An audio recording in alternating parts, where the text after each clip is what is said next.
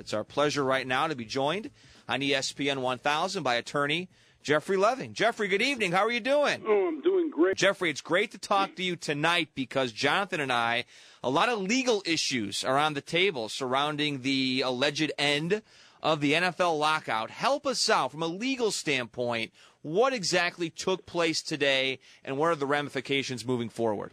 The NFL 6-week-long lockout of players was lifted today, and I believe it was correctly lifted after the court granted a preliminary injunction. And this ended the lockout the NFL imposed.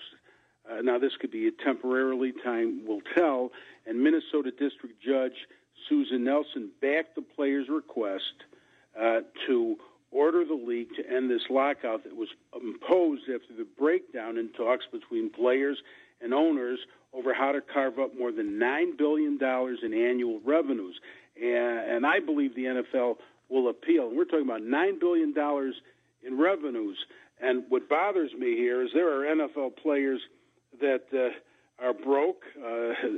They're trying to survive, and they seem to be kicked to the curb. And a lot of rookies are receiving very high salaries, but we need to set aside support, more money for players when they retire. And I know when they're retired, the NFL may believe that they're no longer of value, but they are of value. They become part of the history of the NFL. And there are former players that can't even afford a doctor's visit, and they have to go to the gridiron greats to get assistance. I've had former NFL players come in my office that are having financial problems. And when we're talking about dividing up $9 billion in annual revenues, why don't we put some of this money aside for future retired NFL players that end up often with issues, permanent disabilities? Some of them can't even pay child support, and they're great dads, and they want to be there for their children, and they're struggling financially.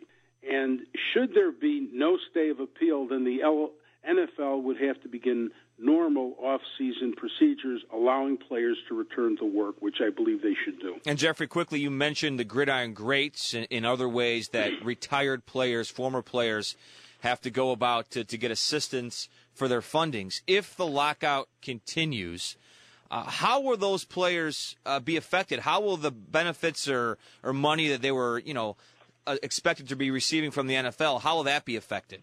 Well, my biggest concern, and I agree with Judge Nelson, is that a lot of these players will suffer irreparable harm to their careers. And U.S. District Judge Nelson said she was swayed by the players' argument that the lockout, now in its second month, was causing irreparable harm to their careers. And that's terrible, and it's true. And I hate to end up with a lot of these current players ending up former players going to the gridiron greats for help because of financial problems that we could avoid. These are human beings. They're people. They're more than items of property to be used in professional sports and kicked to the curb when they're no longer needed. It's attorney Jeffrey Leving joining us on ESPN 1000. Jeffrey, thank you for your time. Have a wonderful evening, okay? Thank you, and you too. All right, that's Jeffrey Leving. This is Chicago's Game Night. It's JD and J Hood back with you on